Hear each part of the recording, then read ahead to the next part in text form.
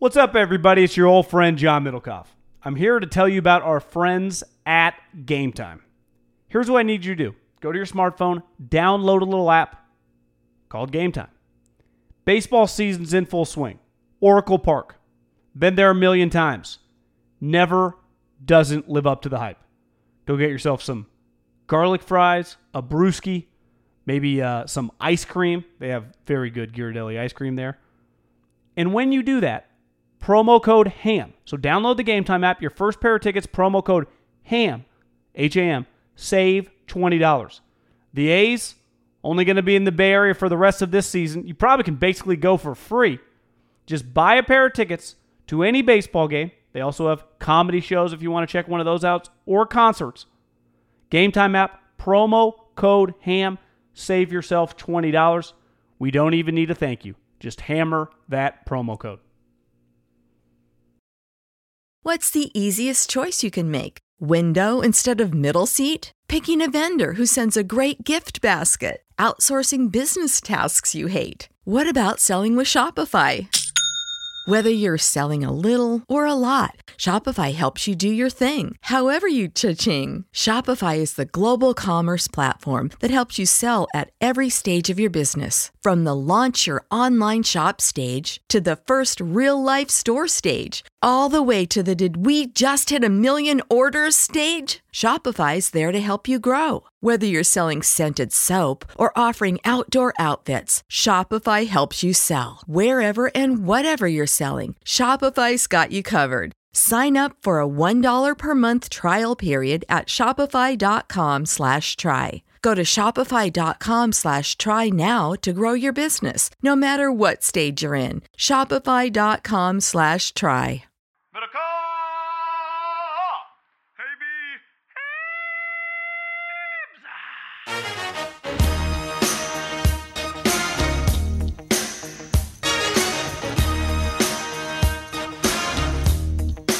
Another day, another podcast, Middlecoff. Here we go.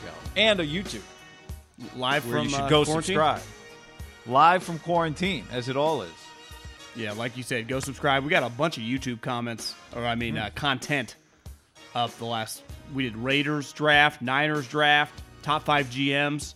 I got some good feedback. Woke up to a text today from a pretty high-level executive, and he said, I don't agree with your list, but I like it. I like the effort in the video, but he adamantly disagreed with our top 5 GM list. He was big on Baltimore has to be one, given their history and the power they give their general manager. He thought a huge element that we kind of left out was, now our criteria was different. Again, go check out this YouTube that we did on top 5 GMs. We factored in the quarterback a little more. He thought about like siphoning everything out and just looking at it like a blank canvas would be the fair way to do it. He thought the owner was such a huge percentage of it. And for example, like Clark Hunt doesn't have the money of the Krafts and the Jones and just historically they've been a cheaper organization. I think they've changed with Andy and winning big. But his point was the owner and the resources and the willingness to it, moment's notice. And we kind of talked about this. Like the Chiefs they don't have the biggest scouting staff. Veach is, as of right now, is one of the lower paid GMs. Like this could be, his point was like the Niners. Trent Baalke was like the highest paid GM 10 years ago. It's actually a good spot to be in. John Lynch makes like $4 million.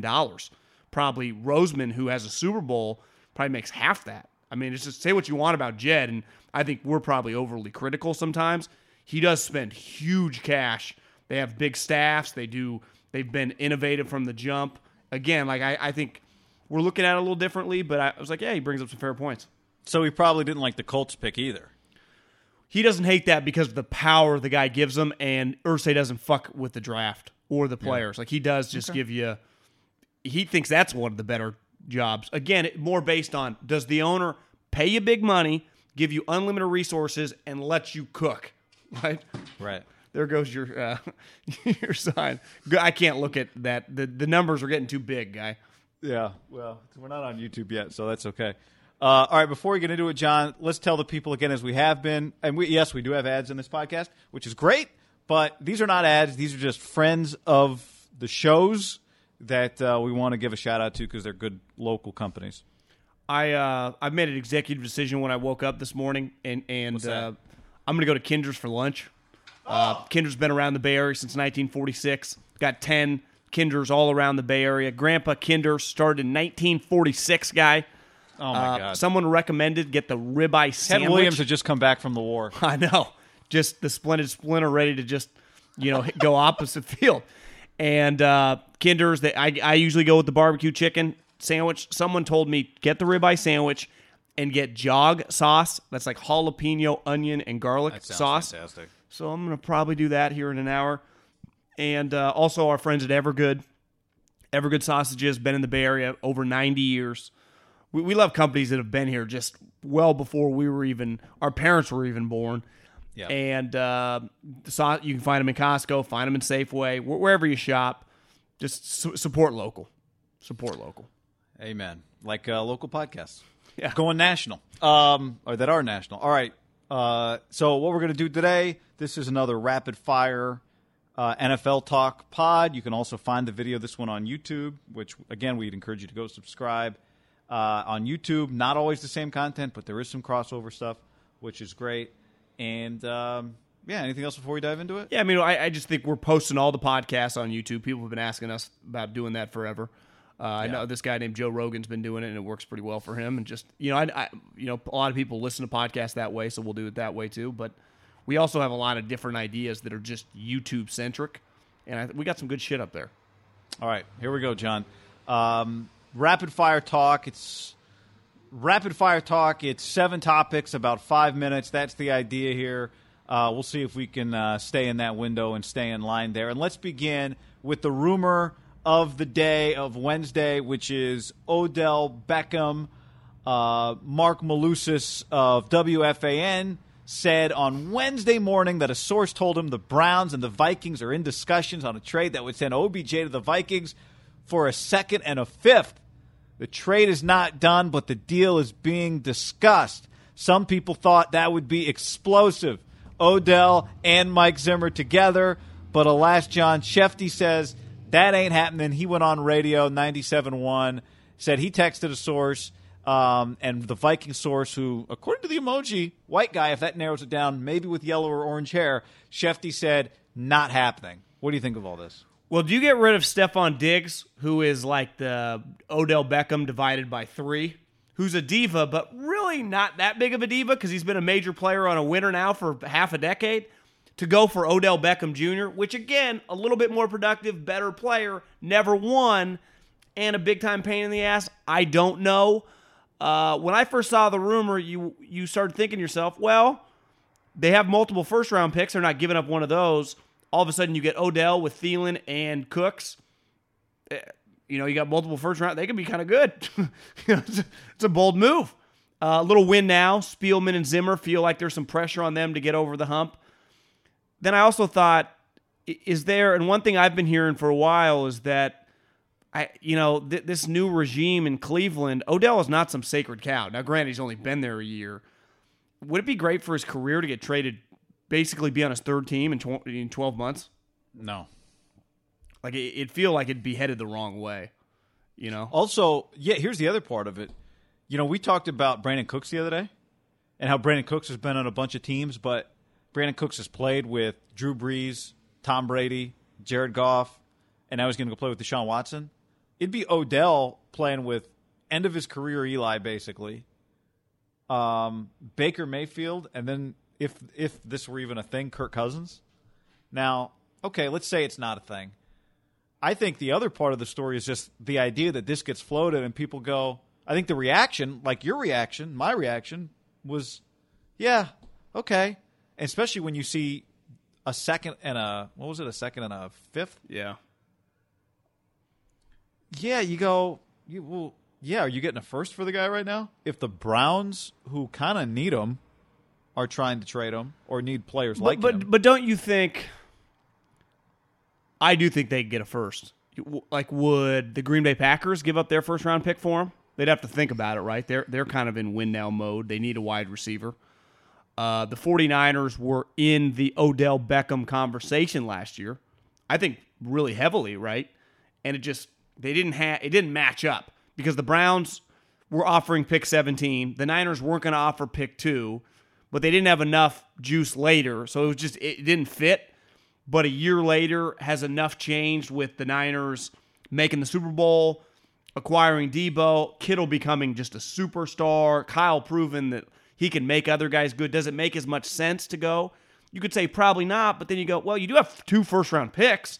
I would say no if you just had 31. Now, there's a financial aspect to it. I don't know if it fits right now with the cap.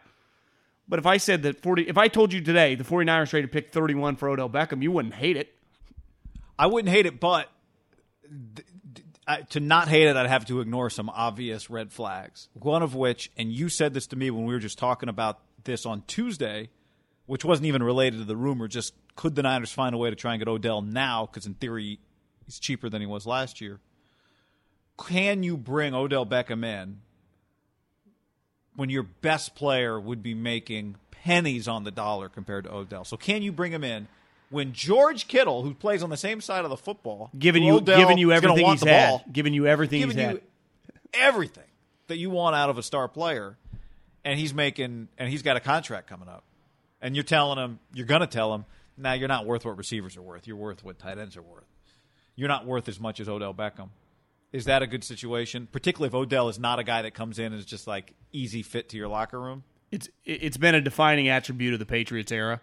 They were always very, very cognizant of that, of a guy that they had a player on their team who'd earned pelts on the wall, either won a championship or had put it on the line in big games, who makes $1 million, and then you bring in a guy that immediately makes $15 million. Now, he's a great player, but it's like, hey, guys, what the fuck are we doing? And then it's like, well, we were offering you new deals. Yeah, Austin Hooper contract. I'm better than Odell Beckham. So you're right. It becomes, it's much more. You're right. It's much more complicated a year later than it was last year if they could have made it fit. I think there are. And the other part of this, did you just trade DeForest Buckner for Odell Beckham? But I think back to the Vikings, do they make much sense when they just got rid of Diggs, who was kind of a pain in their ass? No. I don't know. I'll give you a team that you always got to keep an eye on. Now, again, we'd have to look finances. It's a little complicated. You know, the Eagles are always they're in the mix for this shit. Yeah. You know, and Andrew Berry, who's now the general manager of the Cleveland Browns, was just with Philly for the last year. It's just they're always sniffing around. Now, I'd be shocked. Like, could they do? We'll give you our second round pick and maybe next year's 2, like 2 2s for them, something like that. Again, they don't like spending premiums on players, and those aren't but the Browns would go, God, that's not even that second round pick is not even a premium second round pick in all likelihood. Like the Eagles are good enough, right? Yeah. But it also speaks sometimes, Guy, to the value we have on the outside. Is the value? Look at DeAndre Hopkins. Clearly, there weren't a lot of teams beating down the door for DeAndre Hopkins at a first round value, which is kind of crazy, but they just weren't. All right. Speaking of evaluating value, Christian McCaffrey signed his contract. We know that. That's not the new news. But one thing that Albert Breer wrote on Monday was the estimated guarantee was slightly over half. Half of the contract would be $32 million. If it's slightly over half, I don't know what we'd give it, 36, let's just say, which would, $4 million is more than slightly. But the point is, it's less. That is less than Ezekiel Elliott's $45 million guaranteed, even though this deal was presented as more money than Ezekiel Elliott. So who won this deal? And you're looking, by the way, if you're watching the YouTube, on McCaffrey's and Zeke's stats. Who won this deal then? Well, the Panthers, 2 years away removed, because McCaffrey go 2 years from free agency or getting tagged. I got paid. And if the guaranteed money's half of the actual value, that would make it Middlecoff what? A 2-year extension, not a 4-year extension if the guaranteed dollars are half of the total money. What I struggle with, Guy, on the Christian McCaffrey side, easy deal for the Panthers. They don't look at people like, I can't believe they're giving McCaffrey paying a running. They're not paying him very much money. You would have no problem giving Christian McCaffrey $32 million total. And that's what deals are. And if he's still on the team year 3 into the extension, that means he's killing it, and they're fine with it. Which, by the way, that's 5 years from now, year 3 of the extension. That's what you know that Todd Gurley, like Christian McCaffrey, because Zeke last year, right, held out going into his 5th-year option. Was not held out and got paid. But he played that 3rd year. Or excuse me, that 4th year. Where you have McCaffrey and you have, Zeke held out going into his 4th year, right? So he held out going into his 4th year. Didn't miss any games. Didn't miss any games, but held out going into the 4th year season. Missed the training camp or whatever. Todd Gurley got paid, same situation, close to Zeke got a little bit more, but he was in the 40s. Christian McCaffrey, who had been less drama than Zeke, who had been more dynamic as a pass catcher than Zeke, and had much less injury history and risk than Todd Gurley, how does he take a number dramatically less than both those guys? And you could say, well, John, it's the baseball argument. You're buying out years of arbitration, right? You're buying out years of because he's under contract for the 4th year, and Gurley, Zeke, they're obviously at the time getting their 5th-year option picked up. So you're buying out 2 years. So, okay, I understand that. So you're not going to get $60 million. But we talk about it all the time. It's just comps. That's the problem for George Kittle right now, right? Who's his comp? Well, the highest paid tight end in NFL history is Austin Hooper. Not ideal for him. If you're Christian, you go, well, it's Zeke and Gurley. And they got paid at the same time I got paid. So, yeah, maybe I'll take a quote-unquote little less. One thing people were tweeting at me, what about economic anxiety that's going on in society right now? And I'd say, I'd say for most people, that is very true. Here's the difference. For Christian McCaffrey to get what he's owed this year or contracts or whatever, the season's going to have to be played. So if you're signing a contract, you're basing it on the season being played. And if you think the season's going to be played, I couldn't sign this deal. I think this is the easiest contract the Carolina Panthers have ever agreed to in the history of their franchise, guy. I really do.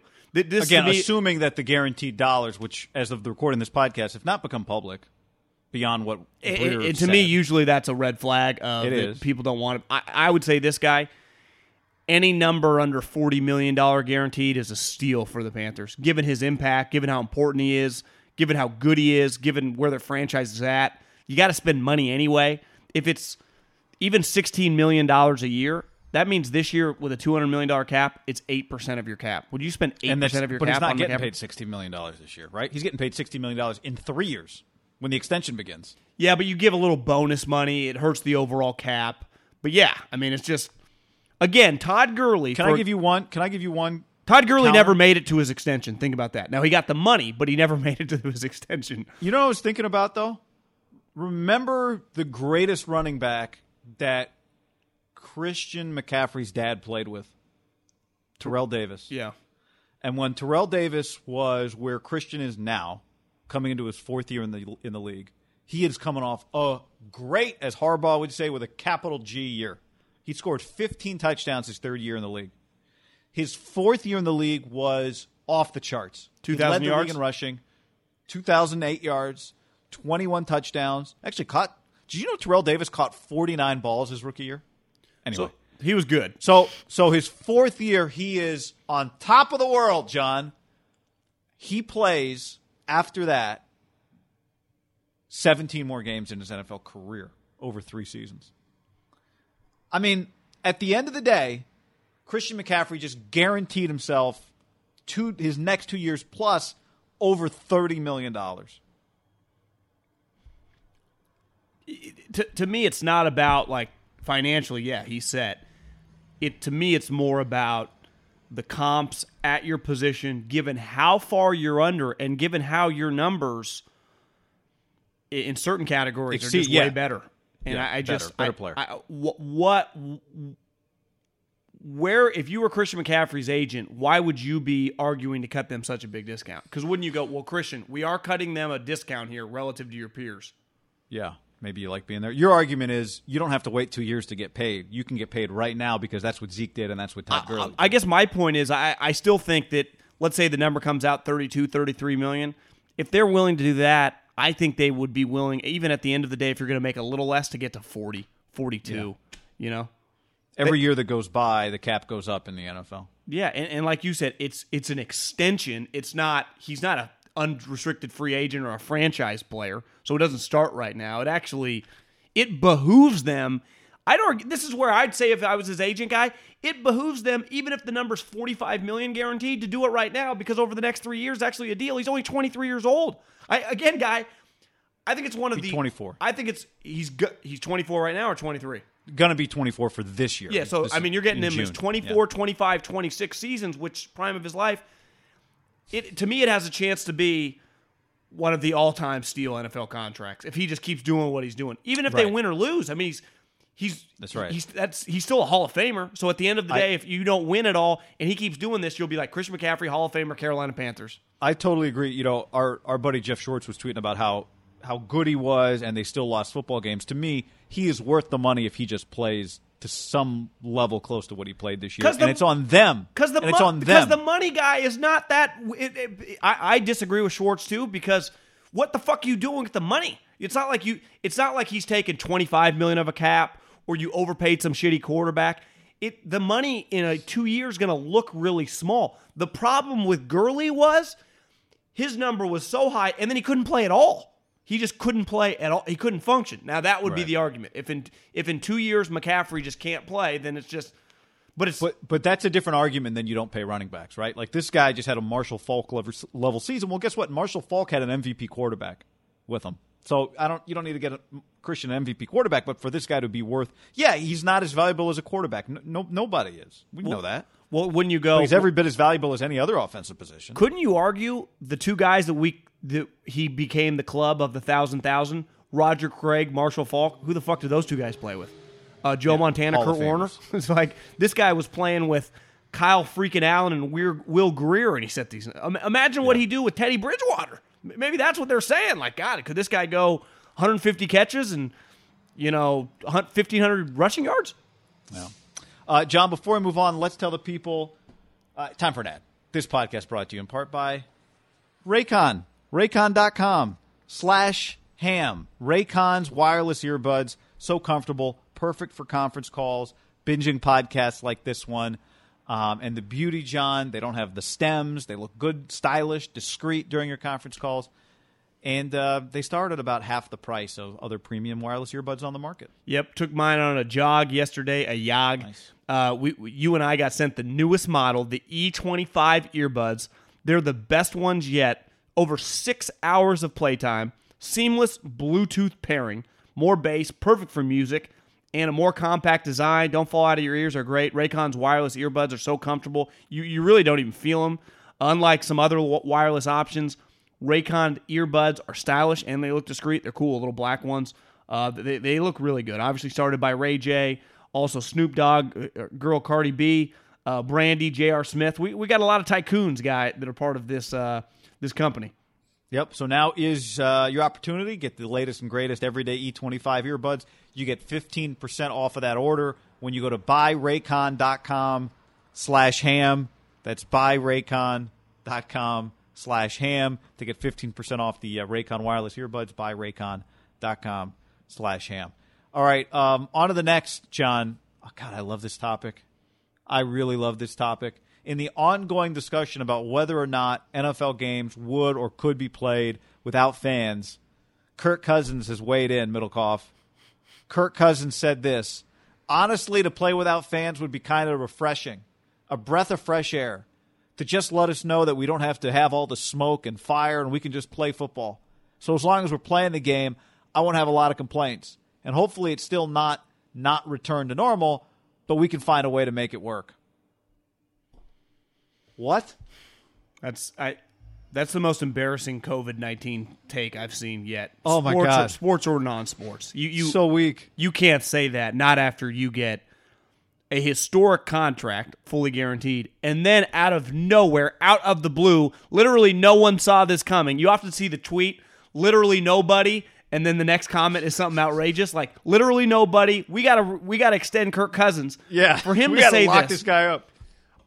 We can't relate to being a pro athlete, but when you're in the media and you do a podcast or a YouTube, it feels good when you check the numbers, you go, a lot of people listen to this. That's the whole point of this. You do a show. The NFL literally built their business on trying to get a lot of people to watch. And any player worth their salt that you've ever talked to, they say, God, I heard, I think Brooks Koepka say the other day, it'd be really weird to play at Augusta without fans. Like, part of the juice is the fans at these major tournaments. Any football player says the environments, especially once they kind of get to college and they go, God, we played at Camp Randall or we played at LSU, and it's just like, God, it felt big. Or the NFL, you play it against New Orleans or the Seattle. It's what gets your juices flowing. That's the fucking whole point of like going on the road. Basketball players have been saying this forever. For as great as it is to play at home, there's no better feeling than going on the road if you're in college, like at North Carolina or at Michigan or wherever you're playing, and shutting them up. Or the NBA, going for LeBron to win it at Oracle, to shut everyone the fuck up. Like, you just go like that. It's an incredible feeling. Like, it's why we watch.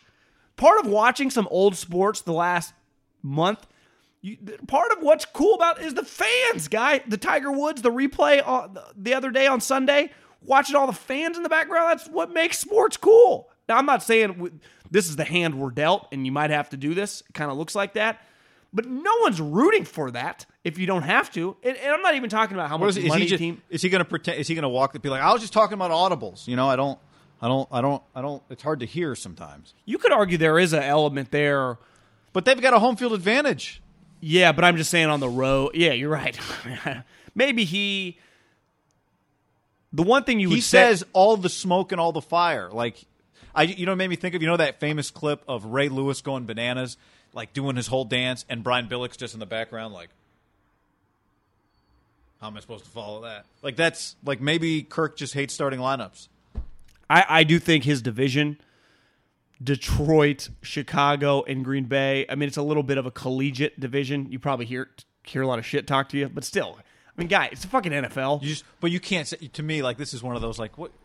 Seriously? Well, to me, this is one of those. It'd be refreshing to play without the fans. If you're like Adam Thielen or Donnell Hunter or Harrison Smith, I'm talking guys on his team that are like, Jesus Christ, like, this is who we're dealing with. Like, this is the guy we've given 87. What did he just get? A $60 million bump? I mean, guy, this is the guy we've given. If you're Daniel Hunter and you're like, I'm the best player on this team, we've given this guy $140 million, and he's bothered by.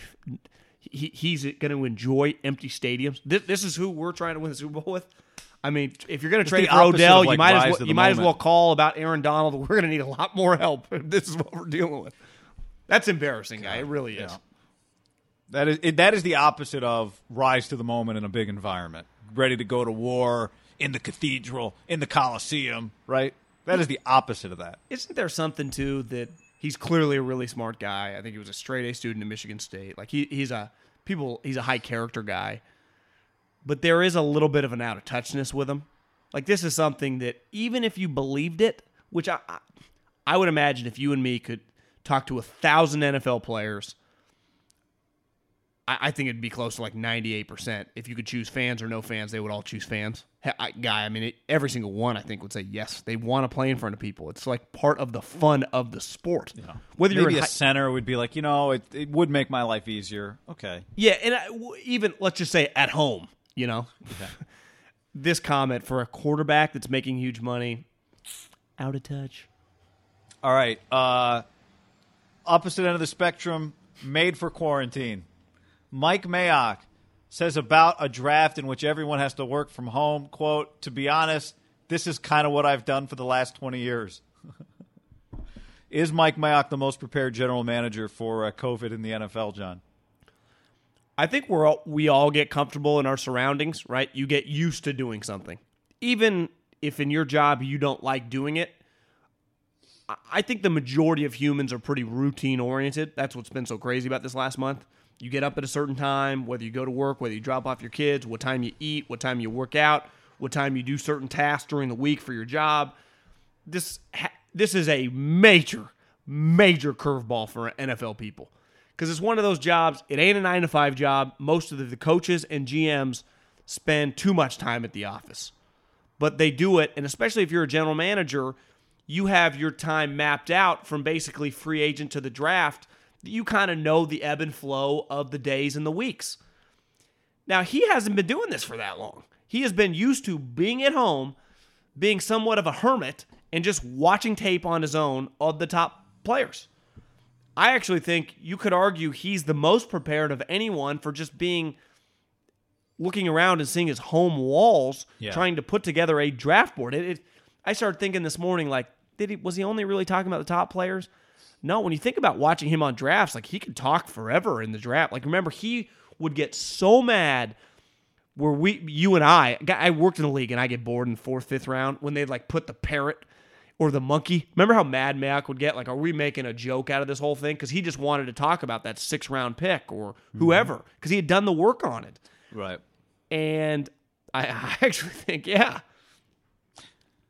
Yeah, I now that doesn't. I don't know that changes anything once the draft starts because when the draft happens, he would be on the desk talking about players. Right, that's where this is different. Even for him, a guy that spent all this time preparing from home.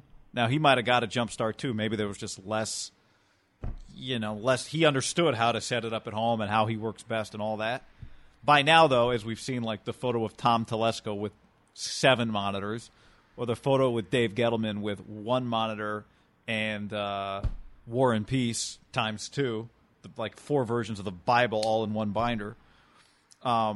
Everybody kind of works, like clearly whatever they do at the office, they have the wherewithal to take that same routine home, right? The odds are the Gettleman has a monitor with maybe a second larger projector, and that Telesco probably has a big desk with a bunch of monitors in his office. Like they've recreated their offices. The question is when it comes time to make a draft pick and you got to do it on your cell phone, there's not 3 phones in front of you, or you've got, what did you tell me the other day, designated people. Half the league calls Mayock, half the league calls his assistant, or, it's not that the Raiders are doing that, but some teams are.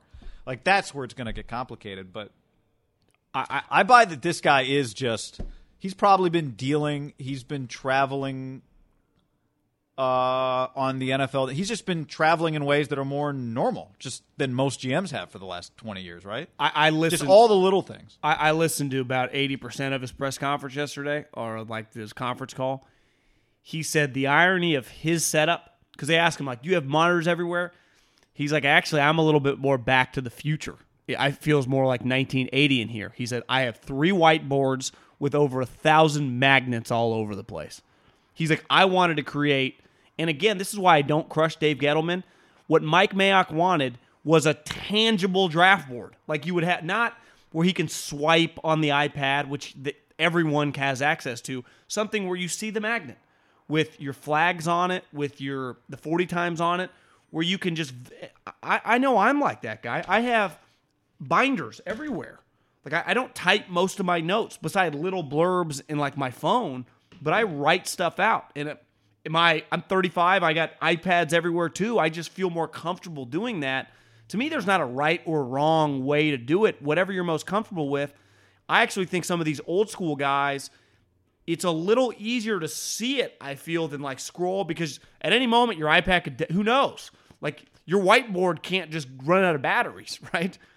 Technology can't phase you with tangible stuff. Like Gettleman has the 7 worn pieces. But you know what matters is his evaluation. Getting the players right, yeah.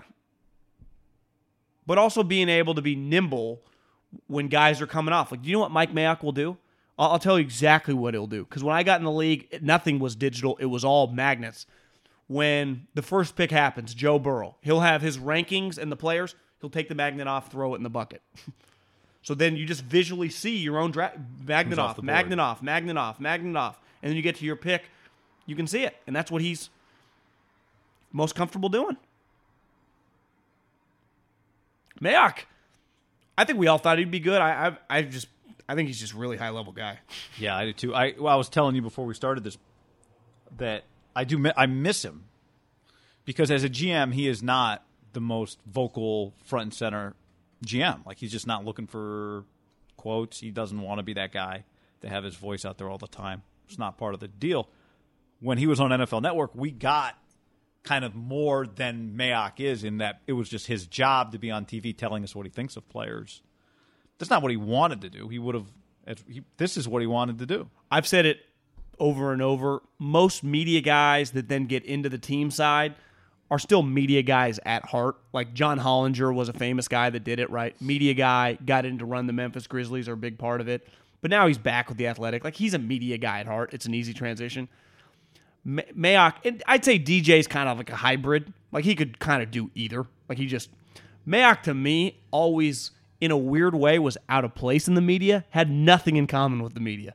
Honestly, hated a lot of the media stuff, which you and I like. Most people like, fans and media people. And even GMs like it. They eat this shit up. He hated, like, mock drafts. He doesn't like it now, right? No! He doesn't care about the top 5 GM list we did on YouTube. I think he was made to be on a team. And honestly, I think that's why he got – I bet if you look at his Rolodex, like the guy he truly was calling over the last 15 years, as much as it was GMs, I bet he became really close friends with, like, an SEC scout, a college director. I'm just talking a guy that he could just geek out with, right? I mean, geek out with, because that's what kind of scouts are. They're kind of geeks about these players, and that's why he has been like wouldn't you say he's a lot different than John Lynch? Even though I think John Lynch has transitioned to the job pretty well. Yeah, John. Yes, John went to game calling. John wasn't doing. But I don't even mean the media transition. I just mean his role in being out front and center. And I'm not saying he clearly loves football. But he's just a little bit more of a hybrid. He can do some other things. Yeah. No, the reason I brought up the media job is just because John's media job was much less labor intensive. It was not, Mayock's media job was a year-round media job. That was not John Lynch's. Calling games, not a year-round job. But the draft is. Yeah. Right? Being a draft analyst and then a scout, basically, is a year-round job. And he was also doing things, his top 50 lists, going to pro days that GMs do anyway, right? Yeah. He would have preferred not to publish them, though. He'd rather do a big board than a mock. Yes. I don't know if anyone in the media likes doing mocks. Well, that's – and remember, he always did his top 5 at position. That's something he took – he's like, I don't want to do mocks. I'll do my top 5. Yeah. All right, John, what about this? Aldon Smith. Here's the question for you. This is an old picture from his comeback. And when I say old, I mean old in quarantine time. It's like a week ago. Less than. What I think you and I agreed, because you said this to me the other day, is Aldon Smith going to be the comeback player of the year, like if he makes the roster? And is he going to make the roster? And it just got me thinking, the bar for comeback player of the year for Aldon, if I answer that first question with yes, is Aldon going to make the active roster? If he makes the active roster, you would think he'll end up with, if he's just active for 16 games, how many sacks would he end up with? And this is a guy that hasn't played in 4 years. We don't really know what he's got, other than he's still relatively young, and he is, and has always been a physical freak. So how many sacks is he going to make the roster? If he does, what's the baseline of sacks? And then the third part of that is, whatever that sack number is, what's the bar for comeback player of the year? I saw an Eric Armstead quote yesterday. Now, granted, I think they only played with each other for an off season and like half a training camp.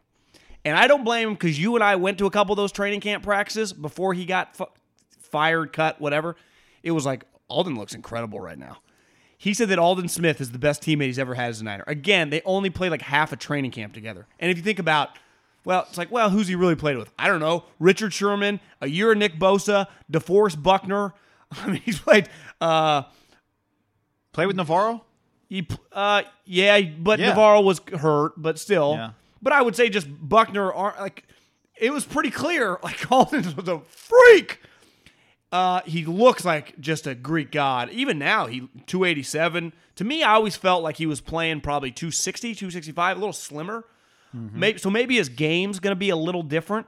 To me, is he an outside linebacker still, or is he more of like a 3-4 defensive tackle? Like, not Justin Smith, maybe a little Ray McDonald-ish. Do they put him on the line of scrimmage? Is his game changed because he's not quite as explosive anymore? That'll be fascinating to see. Guy, I have a hard time seeing if he plays 16 games. Like, if he's on the roster and playing every week for the Dallas Cowboys, him not just being like a positive member of the squad. Sean, think about how many defensive linemen, pass rushers we've seen just as they age and maybe lose a step, still be really, really impactful players over the course of their career. Well, because what translates? Strength and toughness, and he had that. And just your ability to read what's happening in front of you, your feel, right? All these things, your whatever size, technique you have. Part of like Julius Peppers played for 40 years because he was just massive. This guy is massive. Justin Smith played in his mid-30s because he was strong. So you think Do you think it's more likely? Is it 50-50 or better than 50-50 that he makes the roster? It's hard to go 50-50 just because at any moment, he's proven, he's just hard to trust him staying on the straight and narrow. Okay, all right. If we're assuming he stays sober and just stays healthy, yep. I think I would go like 90% he makes a roster. Here's my guess for a season. He has one of these. The stats do not do how good Alden Justice or how good he was Justice. Like maybe he has like a 4-sack season, but he's just like they're taught McCarthy every week, like what he's doing, not in the box score, holding up blocks and forcing runs the other way. How good he's been with some of our younger guys, how durable he's been. I could just see a lot of intangible football stuff. Where it might be hard for him to.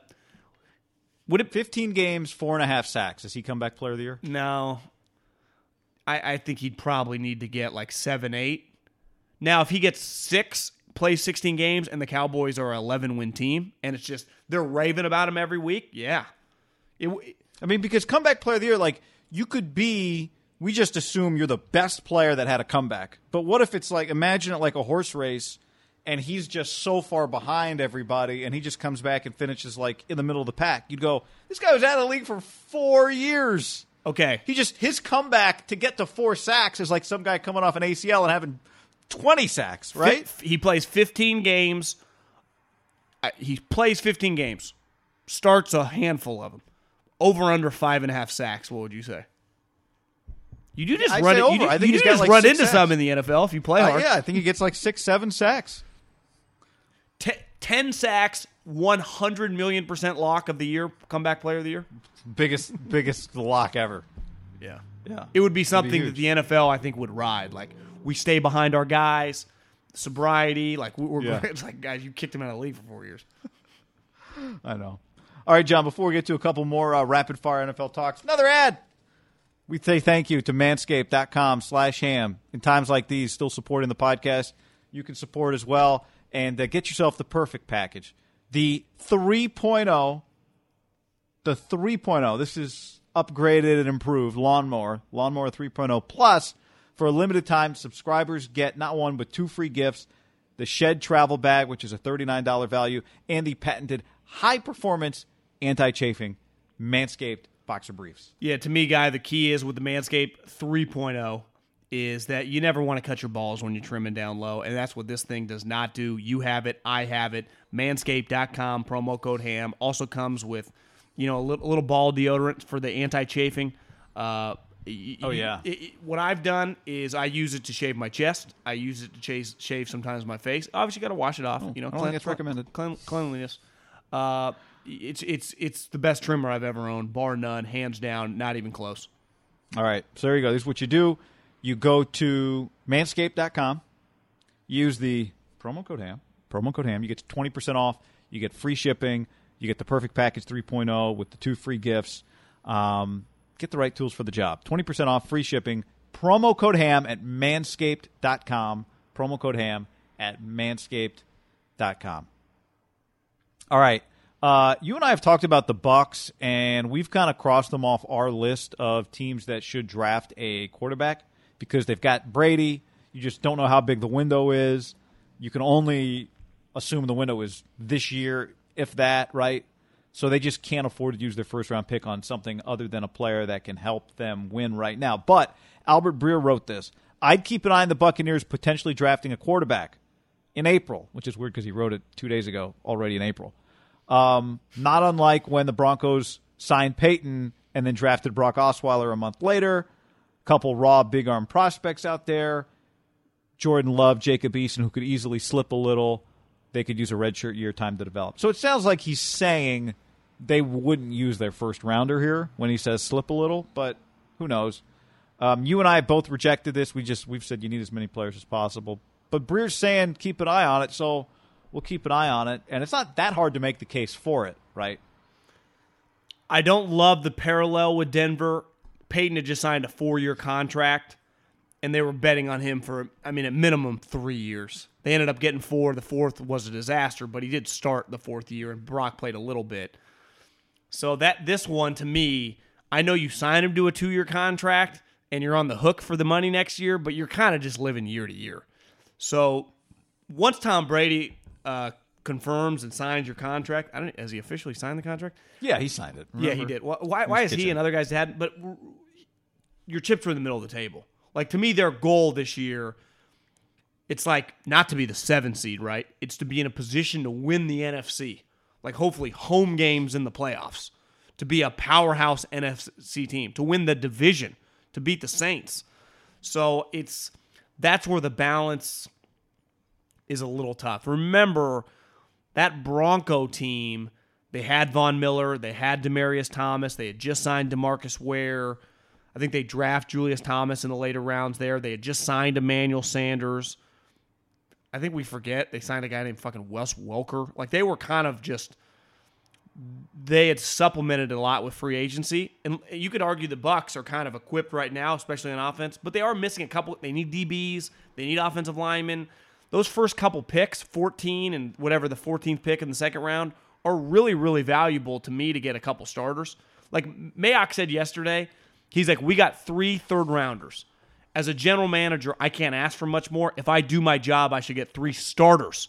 And I'd say, yeah, that's a little bold, but I do think it's fair to say if 3 third-rounders, if you can get 2 starters out of the 3 of them, you're in pretty good shape. So if I got a first-round pick, a second-round pick, and a third-round pick, I think you're looking at it, if you're Arians and Light, like I get 2 starters and another guy that plays to go around Tom Brady. Just the team that Tom Brady's leading. We're a quarterback, he's just not playing. Tampa actually has 14 in the first round. They have 13 in the second round and 12 in the third round. So it's actually slightly better. Oh, yeah, because it rotates when you all have the same record, huh? Right. Yeah. The other part of this I'll tell you this. Like I think Jacob Eason, I was at the Combine. We were having dinner. Arians was a couple tables to my right, and Jacob Eason came up at our table. And I don't like Jacob Eason just because his style, not that I get the physical traits, but I've watched enough of him last year, saw a slow processor. I get why teams are going to like him. He reminds me of someone that you and I were around, Tom Brandstater. Now, better version, but like this big arm, good. Like he looks like an NFL quarterback. And I said, who do you think would draft Jacob Eason? And someone at my table just points. And it's Bruce. Now, this is before Tom. I even think it was before Tom really gained steam might go there. This is where like everyone was like, he's going to go back to New England. I would, to me, drafting Jacob Eason with Tom Brady would parallel Brock Osweiler. Like just a disaster. Now, Jacob is more talented, but I don't know, man. I don't like that at all. Yeah, I heard Steve Kerr back on one of the Book of Basketball podcasts last year with Simmons said that he does not buy that a player becomes in the NBA what he was going to become no matter where he goes. Like he thinks environment is so massive, so critical. Now, you're not talking about guys by and large who played college football for 3 or 4 years, right? So it's a little bit different. But I would say this. If you're the Bucs, as someone who's opposed to them drafting a quarterback, especially with the first-round pick, if you're the Bucs and you've invested in Tom Brady, are you doing the future of your organization a disservice if you don't use Tom Brady not just as the quarterback of your team, but also as a mentor for whoever your next quarterback is? Assuming Tom, that's assuming Tom is willing to help you do that. But are you doing that? Like, are you just missing a golden opportunity if you don't put a quarterback that you think could be the quarterback of your future behind him? More than fair. I mean, it's a fair conversation. To me, it's about getting the right guy. Because you would say the Denver Broncos had a golden opportunity with Peyton Manning to have an Aaron Rodgers situation. Yeah. They whiffed, right? Yep. They just whiffed. And I think Jacob Eason, and I agree, environment does matter a lot. He was just in an elite environment with Chris Peterson where high-level guys go to excel. And we've read some of the immaturity, just some stuff. It's like, God, if you're acting like that with Chris Peterson. You just watch the games too, right? Yeah. Other than BYU. Make some good throws, but that's where ideally, like if you told me this, Jordan Love fell to the second round, which seems unlikely, and they got Jordan Love in the second round, I'm all for that. Or what if Jordan Love's there at 31 and they package, they use their second rounder to move up with a future second or something like that? Wouldn't totally hate that. All right, last one, John. A week away from the draft. Draft stories we're tired of. I got Tua number one on the list, or receivers? I got a text today from a buddy that just said, I need the draft to get here so fast. This is a guy in the league. I can't take mock drafts, and everyone's an expert on Twitter anymore. And I remember it gets like that. We talk about it for a living, and to me, it's starting to get like that. I told you about a week ago, like, bro, I'm a little Tua out. You did. You told me you were Tua out a week ago. I'm Tua out, and I think sometimes it's not even I'm anti-Tua or anything. Part of his conversation is he just has a polarizing conversation, right? Well, there is a level of unknown to him, and to talk about him, you have to assume something, right? Well, if he's good, it's like, yeah, easy for us to say. Well, and it gets to where you just talk in circles about Tua. Right. Like, I can do an absolute on Justin Herbert. I think Justin Herbert's going to be good. I think Henry Ruggs is going to be good.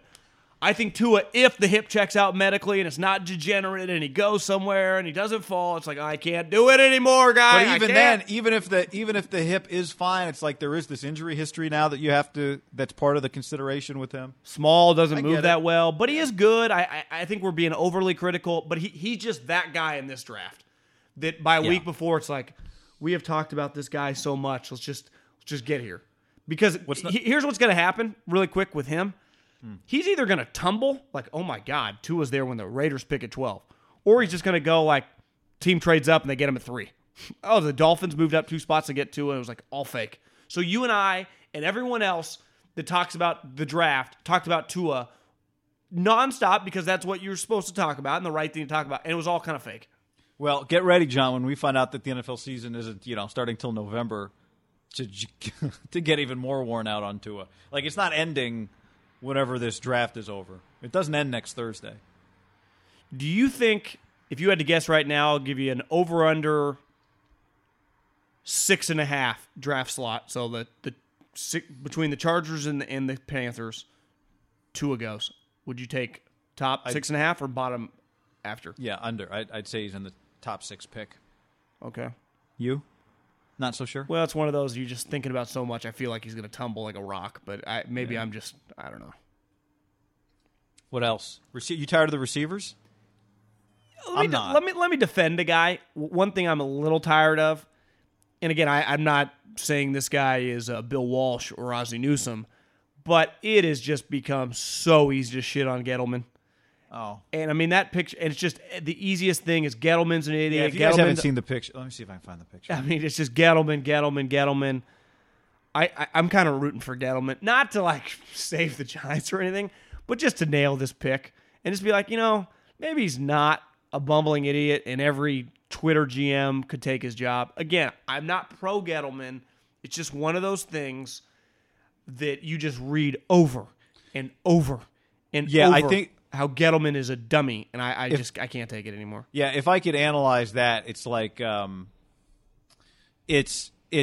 think he might not be good enough to be an NFL GM, but everybody on Twitter acting like they're more capable than Dave Gettleman is kind of bullshit. It's not like the guy hasn't been working in the industry for as long as he's been working in the industry. What percentage of media know-it-alls could actually do the job, you think? Of just in general, whether it's baseball, basketball, or football, whatever sport. If you're watching the YouTube, whatever sport they cover, media know-it-alls. You're the guys that truly think that they know. Would you say less than 5% would even have a shot?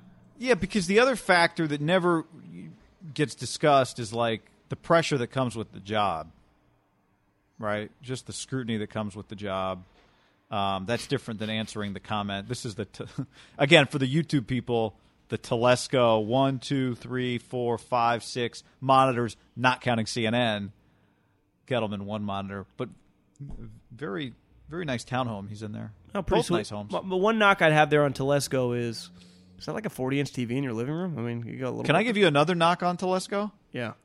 Showing you how much he's grinding. If you look very closely at the dining room table, you see what's on the dining room table? No. It's a ping pong. There's a ping pong net on that table. Over on the right of the photo, in front of the TV. It's a ping pong net. Well, so maybe he's at the dining room table, but he's playing ping pong, John. How hard can he be grinding if he's playing ping pong? Is there a chance no one has a ping pong table in view of their dining room table? I'd be a little shocked. Maybe this is like his man room. or something. It could be, but he's clearly sitting. The chairs at the table that he's sitting at, it sure looks like a dining room table. I know. That's a conundrum. Good spot there, guy. Why would you have a ping pong table in front of where you'd sit and watch TV in the living room? I don't know. That's a little bizarre. I got answers from Telesco. I got red flags all over Telesco. I got way less flags on Kettleman. So yeah, I can't take much more. Just the wide receivers. I mean, we talk about these wide receivers all the time. The majority of them are going to just be guys. There's going to be like one DeAndre Hopkins in the group. Like, this guy could be Amari. This guy could be Hopkins. This guy's got a little Devontae. I see a little bit of, I see a little bit of Tyreek mixed with Deshaun. Like, fuck.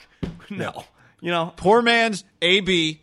I think we've done this in this draft with that group more than all the other positions. Like, people are like, I just think Chase Young's a really good player. Well, like, Okuda's good. It's just like, I think that Ayuk is like N'Keal on steroids, but he's got a little bit. It's like, oh my God, probably not. I mean, N'Keal, he couldn't hold N'Keal's jock a year ago, and now we said it before. I don't know where I think it was on the podcast, but so I won't dive too deep in it. But you just go look historically at drafts at wide receivers. You don't get three. You just by and large, there's not three of them in the first round guys. I think there's just usually not 3 or 4 guys that are Pro Bowlers.